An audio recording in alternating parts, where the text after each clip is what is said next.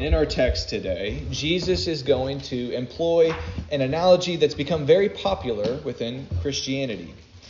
I am the true vine, and my Father is the vine dresser.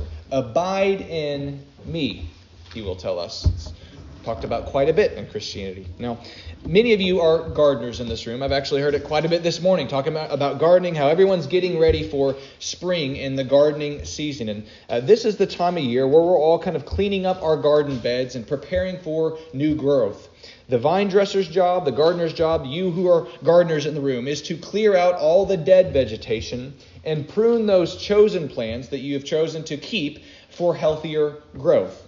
And now Jesus says this is analogous to the way the Father tends us in the garden of our souls. But within popular Christian thought, we have this tendency to believe that God has saved fruitful Christians and unfruitful Christians. And this has sometimes been described as carnal Christianity and spiritual Christianity. So you have your carnal Christians and then you have your spiritual Christians. And in this view, our obedience and abiding in trust is essentially something optional. You can be a carnal Christian and not really be obedient. You can have no fruits. Or you can be a spiritual Christian and you can have fruits and you can obey the things that Jesus has told us. But the very clear message in our text this morning is one of warning. Real, genuine warning. And this is not a warning for the unfruitful to just realize, well, God's going to do some minor pruning. He's going to cut back. No, this is a warning for a complete removal, a cutting off. In other words, Jesus' analogy doesn't leave room for carnal Christians very long.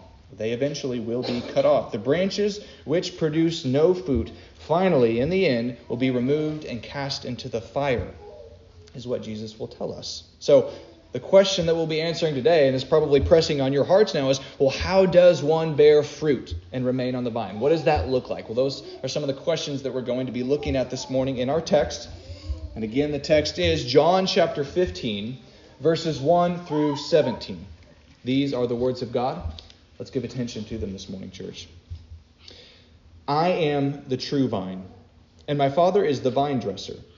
Every branch in me that does not bear fruit, he takes away. And every branch that does bear fruit, he prunes, that it may bear more fruit. Already you are clean because of the word that I have spoken to you. Abide in me, and I in you. As the branch cannot bear fruit by itself unless it abides in the vine, neither can you unless you abide in me. I am the vine, you are the branches. Whoever abides in me and I in him, he it is that bears much fruit. For apart from me, you can do nothing. If anyone does not abide in me, he is thrown away like a branch and withers, and the branches are gathered, thrown into the fire, and burned. If you abide in me, and my words abide in you, ask whatever you wish, and it will be done for you. By this my Father is glorified, so that you bear much fruit, and so prove to be my disciples. As the Father has loved me, so I have loved you. Abide in my love. If you keep my commandments, you will abide in my love, just as I have kept my Father's commandments and abide in his love. These things I have spoken to you, that my joy may be in you, and that your joy may be full. This is my commandment, that you love one another as I have loved you. Greater love has no one than this, that someone lay down his life for his friends.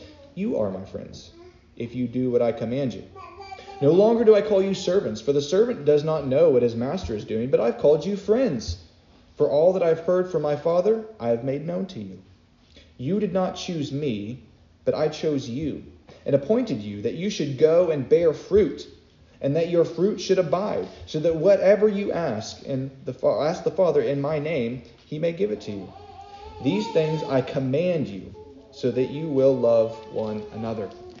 The word of God for his people. Let's pray. Lord, we need your help. We come to your word this morning, sitting as subjects at your feet, praying that you would speak clearly to us. Lord, we stand under your authority, and we open our hearts now to you, asking that you would teach us and show us what you are commanding us. Help us to take it seriously, and Lord, help us to understand better this morning what it means to abide in you. Help me as I speak this morning to speak your words, Lord. Help me to be faithful in the way that I speak to this congregation. Lord, let us speak in love. Lord, let us abide in you in love, that we might see things more clearly in this passage this morning. We ask it all in the strong name of Jesus. Amen. Well, I'd like to begin by taking seriously this warning in this passage. It is a genuine warning. So from this text, we can see that there is a category of people who remain connected to Christ for some time, but eventually are cut off because of unfruitfulness. Now, this category of people, at one time, they are covenantally connected to Jesus. They're covenantally connected, but after proving to be unfruitful, they are later shown to be false and cut off. Now, this is kind of like the nominal churchgoer who has joined the covenant community of Christ. He does have a connection to Christ, but it is only kind of through church membership, but does nothing more than attend, or maybe not even that. Maybe he just holds his name on the roster of membership. Okay? So no fruit is bearing. Their name is on the membership roll, but that is all. If you ask how their relationship with Christ is going, they might not have much of an answer. Probably not. Now, just yesterday, I was talking to someone about someone who was in this very boat. They went to church and they were asked, well, what is your relationship with Jesus like? And they kind of gave the shrug, like, well, he's whatever kind of thing. And they were asked, well, have you repented of your sins? Have you had a moment where you actually have confessed that you believe in Jesus? And they said no. And the person asked, well, are you interested in that? And he said, not really. So this is a reality. This is people in our own community, people around us live like this, with this covenantal connection to Christ where they say, yeah, I'm a part. I'm a Christian, but I'm only a nominal Christian. I go to church and that's about it. But the unfruitful church members at the end of history will prove to be like your scrap pile of weeds and dead growth that you are all piling up getting ready for spring. You kind of toss it to the side. They'll be cut off. They're going to wither and they're going to show to be dead. And their end result is probably the burn pile, or maybe perhaps the compost pile, the place where the worm never dies, right? Literally. But this is where they're going. This is their fate. This is the end of where they are going. So we need to take seriously that there are people around us that are in this camp. I believe that most of you in this room are genuine believers. And I believe that Jesus, when he was speaking to the 12, he knew this too. These were genuine believers. So I don't want you to walk away or move forward this morning thinking, I just want you to be scared. That's not what Jesus is saying here. But he is giving a genuine warning. You need to watch out because there are people around us that are going to live unfruitful lives. How do we address that? What does it look like to be a fruitful Christian? So it's clear from the text that not bearing fruit will result in excommunication from the vine. They're going to be cut off from communion. They're not going to be connected to Christ. But our question today is, well, how do we bear fruit and remain connected to the vine? And the answer to that is one word. One word. If you didn't catch it the first 11 times when we read it in our passage this morning, it is abide. Abide. We are to abide in Christ. We are to abide in his love. We are to abide in him, and his word will abide in us. Abide is what Jesus is saying. But what exactly does that mean? That's kind of Christianese, isn't it? We throw these words around like, well, we abide in Christ. That sounds mystical. Well, what does it mean? What does it actually mean? So while Jesus does not explicitly define for us here what abiding means in this passage, it is clear from the analogy that abiding in the vine is somehow analogous to spiritual growth. Okay, he uses a physical example to make the spiritual point. And I think it's really amazing that he does this. And we're right here in John chapter 15 talking about gardening. And here we are getting ready for spring. So this is actually going to be able to connect to many of you who are actually getting your stuff ready. There's a spiritual element to what Jesus is teaching here. He's showing an example so that it might resonate in our hearts. So this morning I want you to take it personally. I want you to think about this internally. Unless we have a vital connection with the true vine, we will not be connected to the source of spiritual life. Okay? So this analogy speaks to every one of us. All of us in the room. It speaks to the new believer. It speaks to the old believer. All the people. The message is the same though. If you aren't spiritually growing and bearing fruit, you aren't abiding in the true vine. So spiritual growth is really the topic this morning. We are supposed to be producing fruits. But again, This is kind of vague, isn't it? What does spiritual growth look like? How do you abide? How do you know if there's fruits? Well, I want to now draw attention to the fact that Jesus varies slightly in his wording when he talks about abiding in these 11 examples. He says it different ways at different times. He says, abide in me. He also says, abide in my love. And then there again, there's a variant of abide in my word. He says, my word will abide in you. And I believe all of these are all one and the same. He's all talking about the same thing, and that is abiding in Christ's love and his word. Those two things aren't even necessarily different. Think about that. Abiding in Christ's word and his love. These things are extensions and expressions of him and who his love is, right? They are kind of flowing out from him. So if we understand the scriptures, the word of God, rightly, then we'll see them all through the lens and the personhood of Jesus. In other words, when you look at the Bible, everything that you see there should be going through that filter of who Jesus is, what his love looks like, what he's teaching about. All of that is the same. It all flows out from Jesus and his personhood. Now, making a judgmental point to the Pharisees, who seem to miss Jesus' point, we're reminded in John 5, if you think back, that Jesus tells us that all Scripture bears witness to himself. It all points back to me, he says. So if you miss Jesus, even in the Old Testament, you miss the whole point. You're missing it. And that is why Jesus makes the point here that he is the true vine. Did you catch that? When he said, he didn't just say, I'm the vine. He says, I am the true vine. This is in contrast to a false and unfruitful vine. The vine of Israel. Okay? Listen to the way Scripture speaks of Israel being a vine, but being a vine rejected by God because of its unfruitfulness. Psalm 80 says, you brought a vine out of Egypt. You drove out the nations and planted it. But the psalmist laments the fact that its branches are broken down now in judgment. Okay? So Israel is a type of vine in the Old Testament. Isaiah 5 speaks of Israel again, saying, Beloved, my beloved had a vineyard on a very fertile hill. You might think of Eden, right? My beloved had a vineyard on a very fertile hill, but it yielded wild grapes. That's what it says. In other words, bad fruit. So what does God do in response to this wild vineyard, to the vineyard bearing wild grapes? He says, and now I will tell you what I will do to my vineyard. I will remove its hedge, and it shall be devoured. I will break down its walls, and it shall be trampled down. I will make it a waste. It shall not be pruned or hoed, and briars and thorns shall grow up in it. I will also command the clouds that they rain no rain upon it. Judgment upon an unfruitful and false vine. Jeremiah 2:21. Yet I planted you a choice vine, holy of pure seed. How then have you turned degenerate and become a wild vine? Jesus says. And I could go on and on with many more analogies of the Old Testament where the prophets speak of Israel as this vine, but an unfruitful vine. A false vine. And the point Jesus is making is that he is the true vine. He is the true source of life. And if you miss him, you miss the whole thing. When Israel depended upon its vine status, we might say, it bore wild fruit, not natural fruit. When we depend upon our covenantal standing while neglecting a vital union with the source of life, true faith in him, you too will be cut off in your unfaithfulness. That is what Jesus is saying here. You can't just presume upon church membership. You can't say, well, I go to church. You have to have an abiding, true, personal, intimate, internal relationship with Jesus Christ, or it's all for naught. This is why John the Baptist chastised the Pharisees in Matthew 3 when he said, you brood of vipers. Strong language.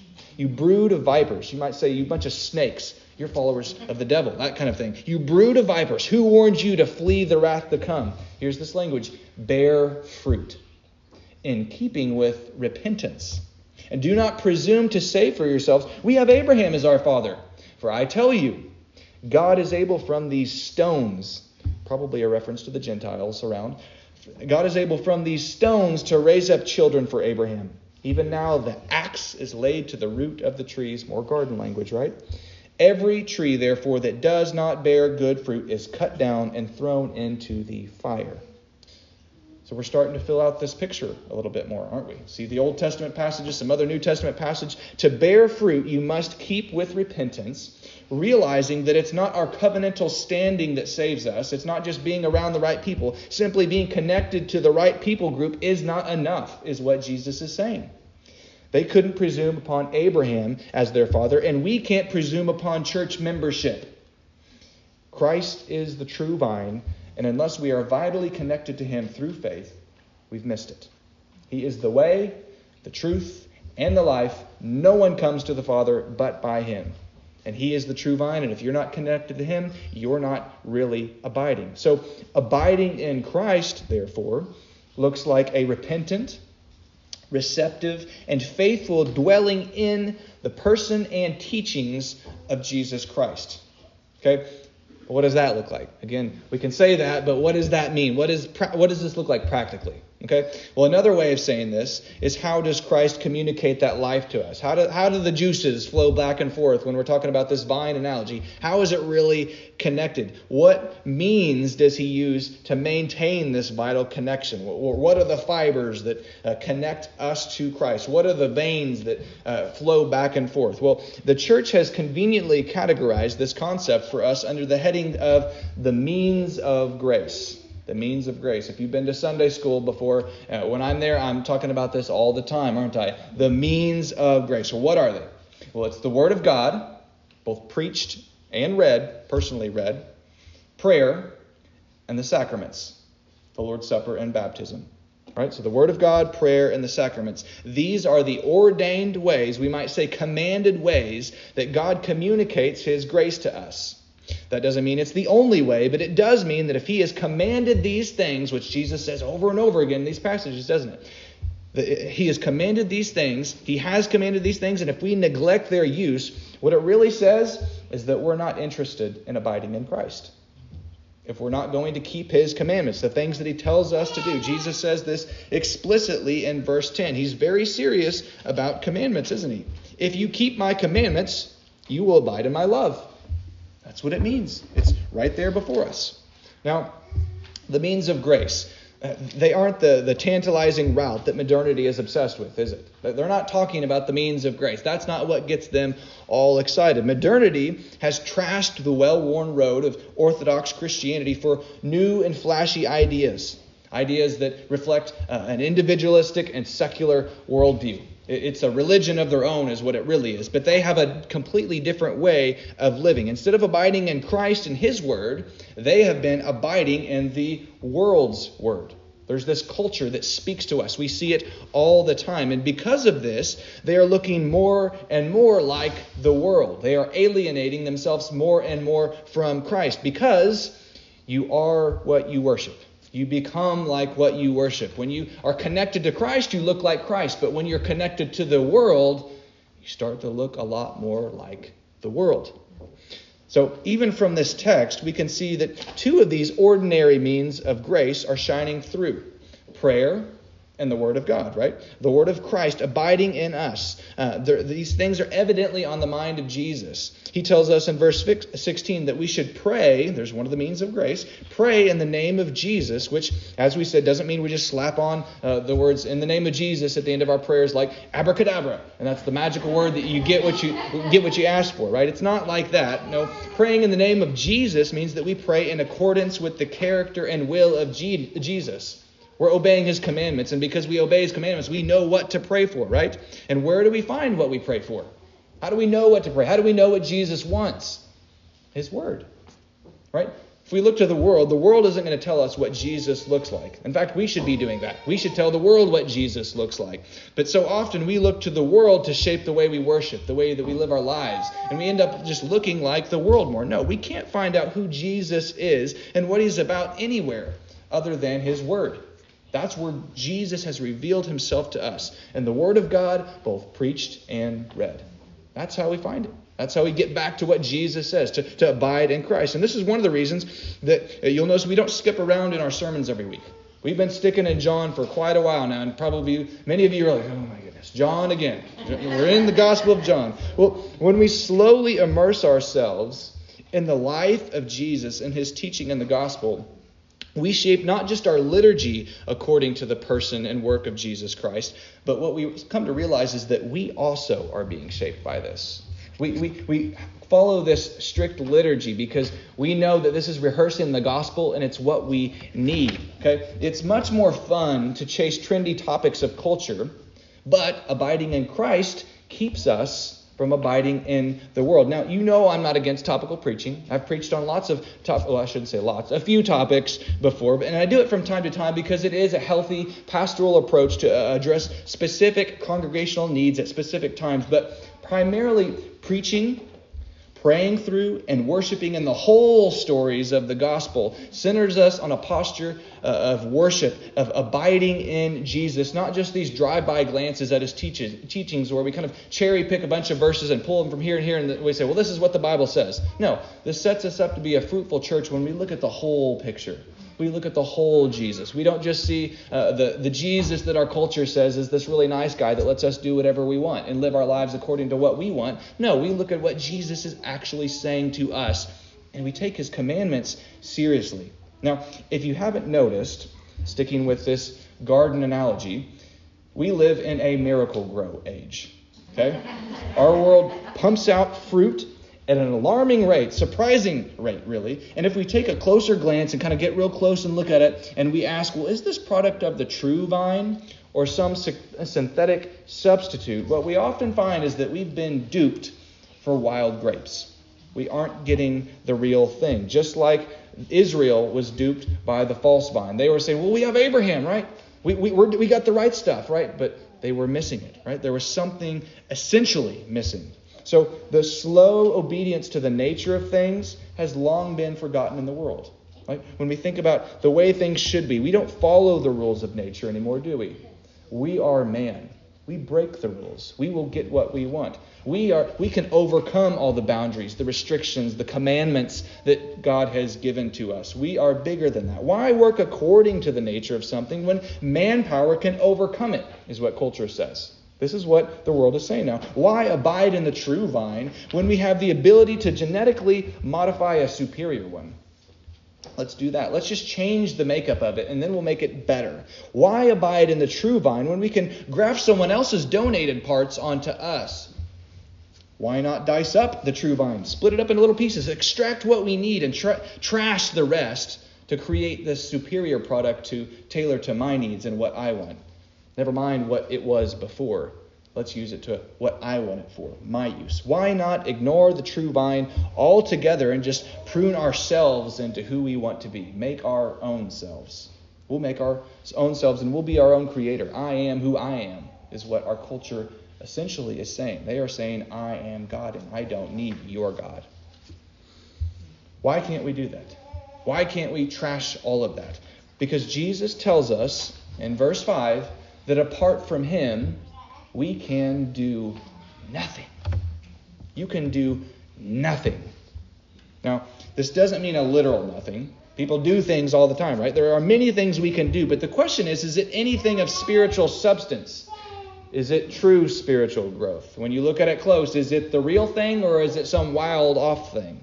It might look like a lively branch on the outside, but the inside, if you were to cut it open, you'd find it's a whitewashed tomb. It's dead. It's hollow. It's ready to be cut off and thrown into the fire. It's a scary reality, but it is the reality. It might feel like we're doing something great, but if we really evaluate ourselves, we realize we are nothing more than a cog in the wheel of a man-centered culture if we are not abiding in Christ. We are not friends of God, as Jesus says in verse 15. We are dehumanized slaves of culture. We live for them, and we ultimately are just doing what they want us to do. We are not abiding in Christ when we live that way. And church, unfortunately, this isn't just in the world. It's not just the world that's addicted to Miracle-Gro. The church is oftentimes too, right? We want the quick fixes. Many who are presently on the vine are on the verge of being cut off due to their lack of abiding in the true vine.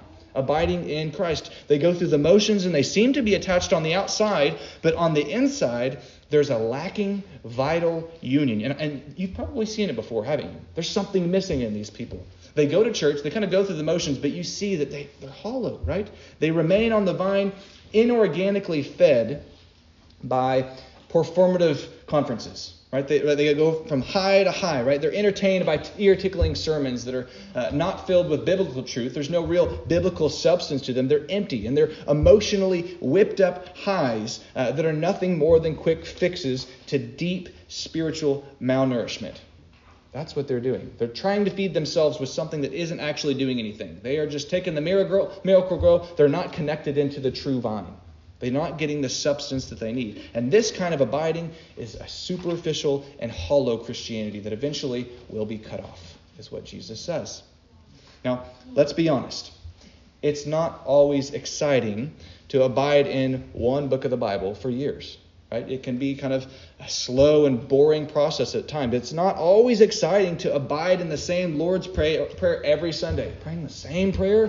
Yes, the one that Jesus taught us to pray. When you pray, pray like this, he says. It's not always exciting to rehearse the gospel in the liturgy every week. This is what we did last week. Call to worship, confession of sin, assurance of pardon. Are we doing it again? We do all these things. It's not always exciting, but it is healthy. It is healthy. It's life-giving. When we leave, we can say, I just felt like I was pruned a little bit. I was changed, right? I had repentance preached to me. It brings spiritual growth that we're not ashamed of. We can walk out of here and say, I just worshiped. I just encountered God in the worship. Similarly, right? It's not always exciting to eat 3 healthy meals a day, right? And eat fruits and vegetables in those meals. But it's healthy, right? We could gorge ourselves and eat trash food all the time, sweets, eat chocolate every time, but that's not what's going to spiritually nourish us. In the end, what's going to happen? We're going to be fat, we're going to be bloated, we're going to end up dying, right? We will kill ourselves by what we are consuming and eating and worshiping. Same way with worship.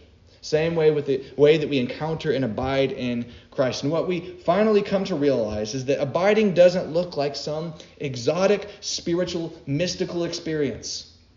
It looks like a slow abiding in Christ that's simply doing what he commands us to do. Right? He says do this, and we're like, well, what if I did that? Right? That's what we usually do, right? He says pray. How about I just flip on the news and see what's going on? Right? He says to read our word. Well, how about I read a magazine? Right? We always want to come up with our own solution. Well, I want to read your word. And then we'll go say, well, I'm going to go do something else. I'll go see what this commentary is on this event. Right? So Jesus tells us very clearly in verse 10 that abiding essentially is obedience. Obedience to the loving presence of Jesus that calls us to live that love out to others. Okay? It's slow like a branch growing on a vine. You ever watched a branch grow on a vine? Me either, because it would take a really, really long time. If you're going to sit there and stare at it and say, where's the fruit?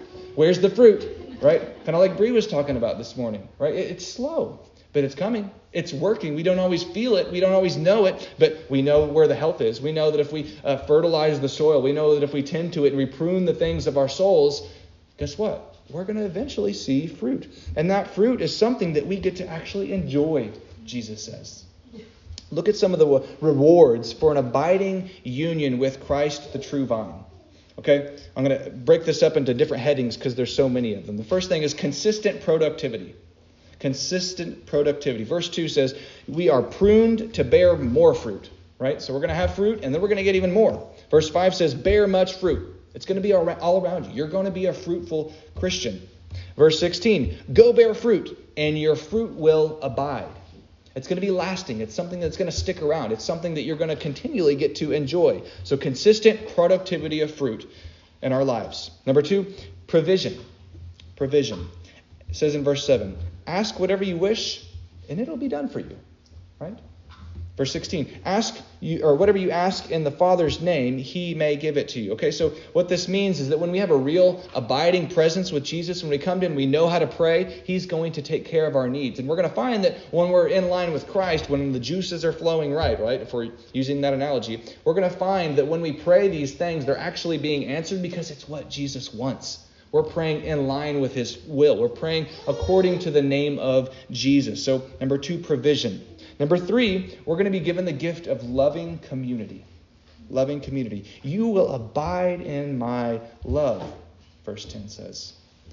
You're going to be loved by God the Father, the Son, and the Holy Spirit, as we've been talking about the indwelling of the Holy Spirit and what that means for us and how we're connected to this Trinitarian economy, this Trinitarian community where we have this group around us. It's not just us, right? It's us and God. So we have this relationship, this community with God in us, abiding in us. Verse 17 says, you will love one another. Okay, so it's not just God and us. It's God, us, and others. Right? This love of abiding in Christ is actually going to flow out from us just like it flowed out from Jesus, and it's going to help us to love others, and that's going to unite us to them. So it's going to grow in this understanding of unity and love and friendship around us. And we see again, verse 14, you are my friends. You're my friends. You're going to be given real community in Jesus, and Jesus means this. Now note that friendship, though, we need to think about this rightly. Friendship depends upon common aims and outlooks, as it does in praying in Jesus' names, right? So we have to pray along with what Jesus wants, his outlook, his common aims. So the friendship that Jesus is talking about here is anchored in unity of mission and loves. We're going to love what Jesus does. We're going to be on mission doing the same things that Jesus is doing, and that's going to actually be the basis of our friendship. We're on mission together. We're doing this together. And that's why he elevates them to the status of friends, right? They are not hidden from his plans as slaves. He says, no, you're coming alongside me. We're friends. We're on mission together. So the true friends of Jesus are those that habitually obey him, not just those who hang around him to get benefits from him. This is the kind of real friendship that Jesus is talking about. Because people talk about being a friend of Jesus all the time, but they're not really abiding in what he's saying. So, loving community, number 3. Number 4, and my favorite, joy. Joy. My joy may be in you, Jesus says, and your joy may be complete, may be full, verse 11 says. Think about that. This joy that Jesus talks about. R.H. Strachan said this better than I could have, so I'm just going to read what he said. I read it in my commentary. It says, the joy of Jesus is the joy that arises from the sense of a finished work. It is creative joy, like the joy of the artist. It produces a sense of unexhausted power for fresh creation. This joy in the heart of Jesus is both joy of victory and the sense of having brought his church into being. Right? In other words, the joy isn't a baseless joy. It's the kind of joy that you can look back at hard-earned work with and see the fruit and get the satisfaction from that. To be able to eat and partake of the fruit of your labors, like the feeling of planting a vineyard, tending for it for years, harvesting the fruit of the vine, fermenting the fruit, and then finally getting that first delectable taste of enjoyment if you drink that first sip of wine. That's what it's like, Jesus says. That's the kind of joy that you're going to get. It's not going to be quick. It's not going to be immediate. You're not going to get fruit as soon as you put it in the ground. But over this long, slow process, you are going to get an amazing kind of joy, a kind of joy that is complete and full. That is the kind of joy that comes when we truly abide in Christ, the true vine. And perhaps this is why many commentators have actually likened this analogy, what Jesus is saying here, to the Lord's Supper. Right? They say it comes all the way back to that. That's what it means to abide in the true vine. When we come and partake of him, we get this sense of fulfillment, this complete joy where we come and partake of the body and blood of Christ. And what we find is that there's real spiritual growth that's happening through it. It's not immediate. It's not exotic and miraculous, but through this process of going through the means of grace, right? The sacraments, the Lord's Supper, prayer, the Word of God, both preached and read, it's doing something in us. It's working in our souls. So, church, this is how the obedience to Christ's commandments should function. It's ordinary. It's normal, but it's what works, right? We abide in Christ and his word through intimate and vital communion and union with the person of Jesus as we encounter him in the means of grace. Prayer, the Word of God, both preached and read, and the sacraments, baptism and the Lord's Supper. This abiding presence, it then blossoms out and away from us in the form of fruit, right? And what is this fruit, right? We haven't really defined that yet, but just think about it. It's good works. It's ethical behavior. We were just talking about last week, the indwelling of the Holy Spirit. Fruits of the Spirit. That's the kind of fruit that Jesus is talking about. Not some miracles. He's talking about the ordinary things of life. Love, joy, peace, patience, right? The fruits of the Spirit. And chiefly of these things, love. That's what he keeps coming back to, isn't it? Jesus wants us to love. And by obeying his commandments, he says that you're going to love others. That's what this fruit really looks like. And as we bear this fruit, it causes a sense of deep, joyful gratitude that leaves us running back to the source for more. We just want to plant more seeds so that we can have more fruit. Abiding in Christ makes us want to abide even more. That's how the process works. We abide, we get fruits, and we say, wow, that was amazing. So we go right back to plant it again, year after year, just like many of you do in your gardens. So allow me to leave you with a couple questions to wrestle with, because I want us to internalize this, not just think about, wow, Jesus had a cool analogy there. I want you to ask yourselves 2 questions this morning. Number 1, what is the fruit that you are bearing in your life that proves you are truly a disciple? Because that's what Jesus says. If you abide in me, you will so prove to be my disciple. What is it that you can look at your life and say, there's fruit there, and this is reminding me that I'm where I should be. I'm abiding in the vine. Could someone else do that if they were to look at you and say, where is the fruit in your life? Would they be able to identify those fruits that so prove that you're a disciple? So there's number 1. Number 2, do you possess the kind of joy that Jesus is speaking about here? Do you understand that joy? Because if we ask those 2 questions, and you kind of take a breath, think, and you relax, evaluate yourself, and you say, no, I kind of feel hollow, actually. I kind of understand what you're talking about with joy there, but I don't know that I've ever really felt that. I feel hollow, actually. I feel empty. I feel like, yeah, I am kind of the person going through the motions. If that's you this morning, church, as I've said before, I don't really do altar calls, but I do invite you to come talk to me after service. If you go through the motions and you feel empty, when you ask that question, do I feel real joy in life? Have I really been connected and abiding in Christ? And you say no to that, there is nothing more that I want for you this morning than for you to have that joy be made full in your life. And there's probably people around you, maybe even sitting next to you, that could walk through that with you too. If you don't want to come to me, come to someone. Don't live a life devoid of joy. Don't live a life that's unfruitful and absolutely barren. We want to be joyful, productive, excited, vital Christians. Real Christians. The only kind of Christians that there are. Amen? Amen. Let's pray. Father, we know that we can't do any of this work if we are not abiding in you. Lord, you are the one that does this from start to finish. It is by grace that we start this process. Lord, I pray that as I've just preached, Lord, help everyone to realize in this room that I am not saying that we are saved by works. It's probably something that I should have said in the sermon. But Father, I pray that you would impress that now. I pray that you'd help us to recognize that we are saved by your grace, and we are saved by grace through faith for good works that you've prepared beforehand that we should walk in them. Lord, help us to walk in the fruits that you have prepared for us. Lord, help us to be fruitful Christians that are abiding in you. Impress on our souls the need to abide in you. Help us as we walk through our days. When we are empty, help us to feel empty, so that leaves us running back to the source. Lord, help us not to keep walking in joyless lives and fruitless lives. Help us to use this sermon as a wake-up reminder that we need to be productive, that we need to be bearing fruit in keeping with repentance. Help us to abide in Christ and therefore be joyful. Be excited about what you're doing in our lives. Lord, we ask this all in the strong name of Jesus. Amen.